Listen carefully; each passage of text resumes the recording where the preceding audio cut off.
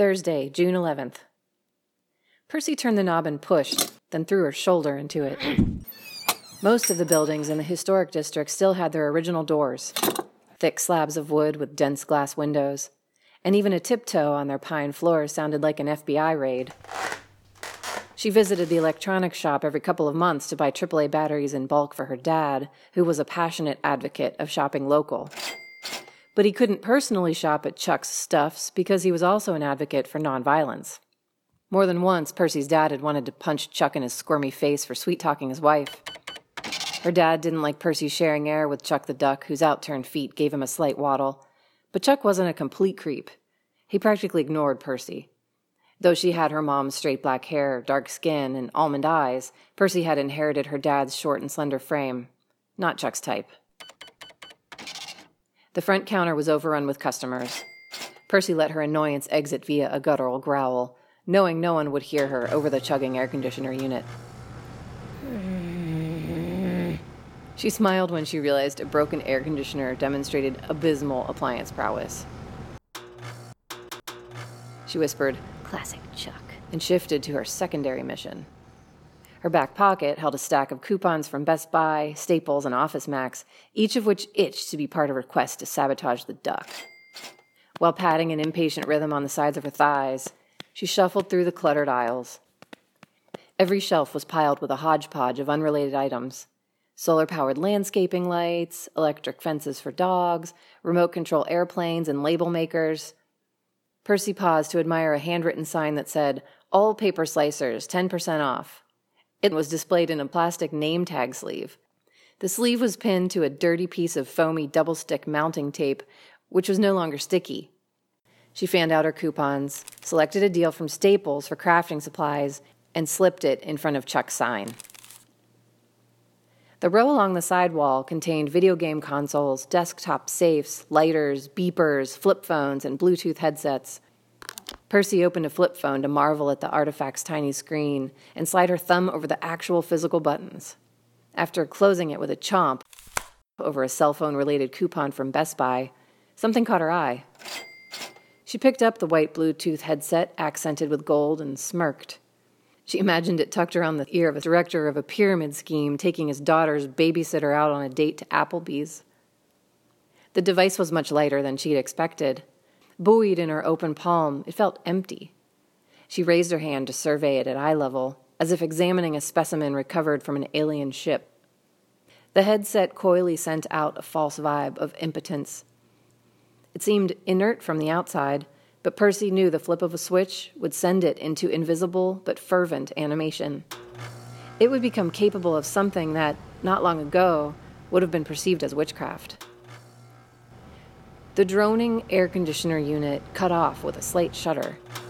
The unexpected blast of silence slivered Percy in two. One half of her body was focused on this dormant plastic molded around magical potential. The other half had nothing in its empty, dangling hand. That part of her was powerless and uninspired. Chuck slid open the back of a display case and his customer stepped forward. The scraping of glass against metal and creaking of warped wood caused something inside Percy to collapse.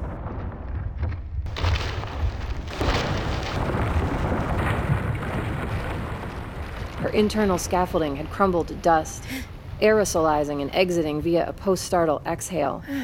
Both of her hands tightened. She felt hard, cold plastic press into one palm and sharp fingernails dig hot into the other. Percy heard the door open behind her and felt an internal tide swirl to push her outside, rush her through the streets, and wash her up onto her own doorstep.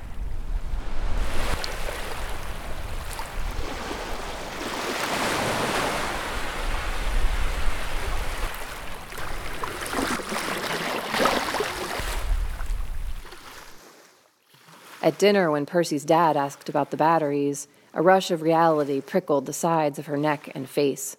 Her fork froze inches from her mouth, and, without lying, she told him she'd forgotten. The sound of metal scuffing her teeth echoed between them.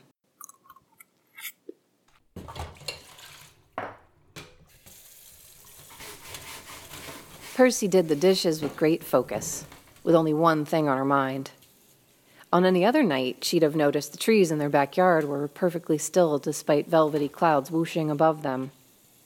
She'd have smiled while watching the tiniest soap bubbles on her hands, sure she could hear cute, high-pitched popping as they disappeared against her breath. But that night, all she noticed was the presence of contraband hidden upstairs in her nightstand. It called to her in a way that was impossible to ignore. It told her she was brave. It told her she was an idiot. It framed how she saw things, her thoughts seesawing from fuzzy and disjointed to crystal clear. It was like she was in an optometrist's chair looking through lenses that were either too strong or kaleidoscopes. Her evening routine continued with homework in her dad's study on his oversized maroon leather chair. When she was tiny, she curled up on that chair to doze, lulled by her parents' soft conversations. When she started school, she sat side saddle and used her thighs as a workspace. That night, her calves slid into the divots on the armrest that her legs had made as they'd grown longer and heavier over the years. Percy opened her biology book and stared into the shadow between the pages. Since dinner, she'd been wavering between two options: toss the headset in a dumpster or anonymously return it. Since Chuck's shop was such a huge mess, he'd never even know the thing was gone. He probably didn't even know he'd had it in the first place. Logically, it really didn't matter that she'd taken it or whether or not she returned it, which was weird considering how guilty she felt. The familiar sound of her dad ripping open a package of batteries and popping them into his dictaphone brought Percy back to the present moment. "This is my last pack, sweetheart. Can you go soon?" Her decision was very clear. "Dad, I don't want to go back there." In a voice turned to steel, he said, "What did he say to you, Percy? I told you I didn't want you going in there. I'm gonna—" "Oh, no, Dad, he didn't. Nothing happened. Nothing happened. The duck's just such a weirdo, and his store stinks like dust and cologne and grape gum. I mean, I'll go, but if you would upgrade to a digital voice recorder, you wouldn't need batteries. That would be so good for Mother Earth." "You'd tell me if Chuck ever made you uncomfortable, right? I mean, the way he treated your mom." "You know what? No. I might be an old chugging train, but I can change course." He held his dictaphone between two fingers as if it were a moldy banana peel and said, "It's time I chuck this ancient artifact, no pun intended. We'll go to Radio Shack and you can help me lurch into the 21st century. Percy wanted to be excited by this news and flattered that her dad was up for changing a huge part of his life based on her suggestion. But they hadn't been to the mall together since her mom left. Under the guise of exercise, the three of them used to roam laps. They'd pretend they were shopping for a cruise or safari or movie shoot and search store windows for the perfect gear. They'd visit the food court, close their eyes, and describe the smells. Outside of Sparrow Pizzeria, her dad could detect hints of oregano crushed by the wrinkled toes of an Italian grandmother. Her mom found ruddy violin music in Chinese Panda's bright red Kung Pao chicken. They never actually went into any stores, just floated together like a heavy cargo ship through the choppy sea of aimless shoppers, bored kiosk vendors, kicking babies, and all their disjointed echoes. As they cruised, Percy's mom would periodically squeeze her shoulder or smooth her hair. Last stop before home was always the bench in front of the soft pretzel place. Percy's dad made sucking noises as he cleaned the butter, sugar, and cinnamon off of his fingers, and her mom reached over her head to smack him with napkins. Even after Percy was too old for it, she ducked and giggled. She didn't want to go back to the mall just yet, but guessed she wouldn't have to. She guessed her dad would never actually modernize. He would never be able to sacrifice the visceral clunk and whir of his dictaphone's buttons and gears. He told her that feeling the mechanisms activate in his palm made his thoughts more succinct. And if Percy were being honest, she would admit to loving the sound of that clunk. She savored that noise because it signaled a transition between authoritative psychiatrist drone and normal dad voice. This was especially clear after moments when a clunk was followed by a fart and his surprised voice that said, "Geese? At this time of year?" Percy knew she was the only one left who he trusted with both versions of himself. Her dad had rested the dictaphone on his desk and turned to dig a folder out of his filing cabinet. "So I should hold on to this antiquity for a while, just in case. Maybe we'll go back to the mall next week." Percy heard the clunk and watched the top of her dad's head as he began to dictate his patient notes. Patient exhibits signs of obsessive-compulsive disorder with possible schizophrenic symptomology.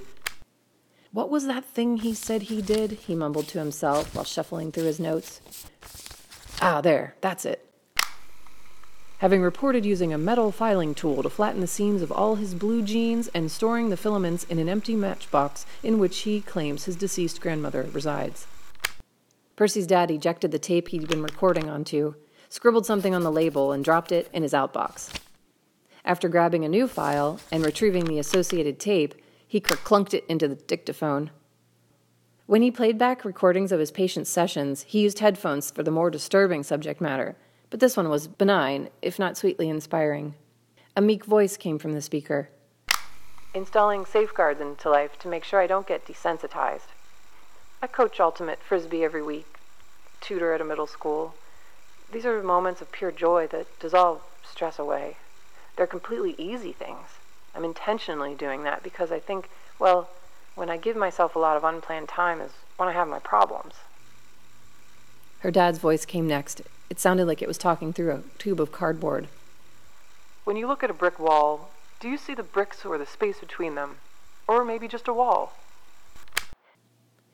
Dad, why did you ask Kincaid about brick walls? Oh, Percy, I'd lose my license if anyone knew you could identify my clients' voices by name, so I'll just answer theoretically. Before continuing, Percy's dad took a breath and smiled at his daughter. He never asked her why she spent evenings reading his clinical psychiatry texts.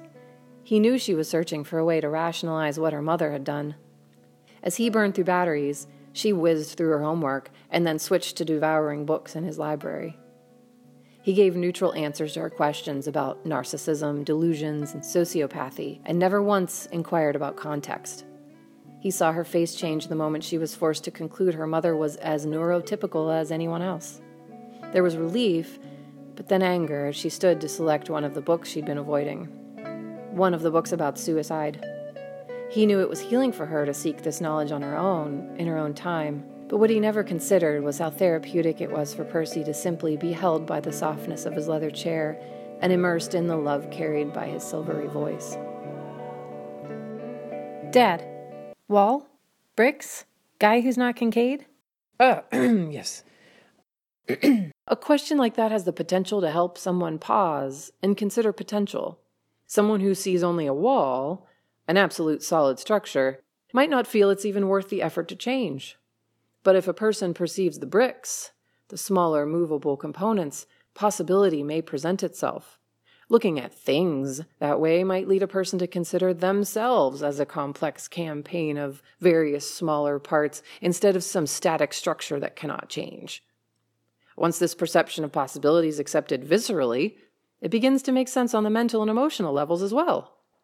If integers are made of fractions, the natural step is to understand that those fractions can be added up to make a different integer that has a new value.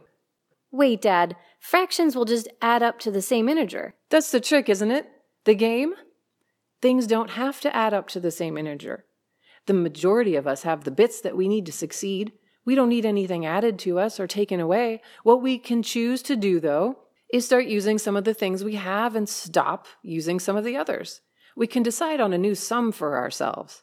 The hard part is changing the formula, changing our rules, deviating from the only formula we've ever used. It's really hard, and certainly scary, to rearrange variables to make a new equation, but with the right help, it's possible. Many of us think we're walking around with forks in us, as in, put a fork in him, he's done. Kincaid, for example, sees the forest, but is beginning to recognize the trees. He knows there's something rotting in his fridge's produce drawer, but he doesn't think he can open it up and toss the slimy carrot tops. I'm not Kincaid, some completely theoretical person. Dad, I'm going to time you. How many metaphors can you come up with in 30 seconds? Ready? Go! Percy's dad switched tapes while he answered. Perce, you know I have at least 10 good ones ready at all times. But let's stick with fractions. Even if a new formula is mathematically sound, when things get hard, that old formula, the one that is familiar and known, eventually, usually, it wins out. And that's where you come in? That's where I come in, exactly. But I just facilitate. Defining new formulas is easy. Just ask anyone who's made a New Year's resolution. My most important job, first and foremost, is to help someone believe that the new formula is viable. They need to know that all the bits and bobs are already in their toolbox, even if they're far in the back of that toolbox or a bit rusty or in need of repair. Along the way, if they believe the potential is inside of them, that they're innately and naturally able to change, it'll feel less like they're faking. And it'll feel less like they're broken and worthy of only being thrown away. Hence the difference between seeing a brick wall and its bricks. So, Mom, did she just see a wall? Oh, no, Percy. No. Your mom saw bricks. She saw the pores in bricks, the molecules, the atoms and their spinning electrons. She saw where the electrons went when they disappeared into other dimensions. She saw it all, honey. And she felt it all watching her. What happened to your mom was just too much for her. She was one of my bricks, Dad. She was really, really there. It's still harder without her. For me too, Perce, but we still have her, don't we? Not in the same ways, obviously, but she's not gone from us. We don't need to change that formula. She's always in all the formulas. She'd be proud of you, Perce. I know I am. Percy's stomach twisted into a knot, and her eyes fell to the book on her lap. I'm going to go to bed. Okay, I'll come say goodnight, but I won't wake you up. Percy filled a glass with water and climbed the stairs. She had made a decision. She'd wipe her fingerprints off that damn Bluetooth headset for the third time, wrap it tightly in a nondescript old t-shirt, and toss it into the dumpster behind her school the next morning. On her way up the stairs, she paused to examine each family photo that lined the wall. She loved those photos now, but back when she was younger and angstier, she wanted them gone. Every time she had retreated to her room, chased by anger or vexation, she'd shoot resentment at that parade of photos. Those pictures used to remind her of the lights on an airplane that illuminate the way in an emergency, except those faces had mocked her emergencies. Their absurd smiles and bad hairdos would stare wordlessly from the past, unable to understand her or offer solutions. Not long before her mom died, Percy strategized their removal. Aiming to prove that no one even noticed those pictures anymore, she stuck a couple googly eye stickers on each face. The image of her as a baby playing in a sandbox with wiggly pupils seemed more accurate. Percy figured she'd wait 24 hours and then present her case for a smooth repainted wall. But by the next morning, the stickers were gone. The glass was cleaned of residue, and a new family photo had been hung. A recent one that they hadn't posed for. Percy recognized the scene as the neighborhood block party they'd reluctantly attended a couple weeks before. The three of them were on a neighbor's park bench with her mom in the middle. It was just like the bench in front of the soft pretzel place in the mall. They were surrounded by people, yet happy to be all alone. The photo captured Percy and her dad leaning in toward her mom, each of them wearing the same smile.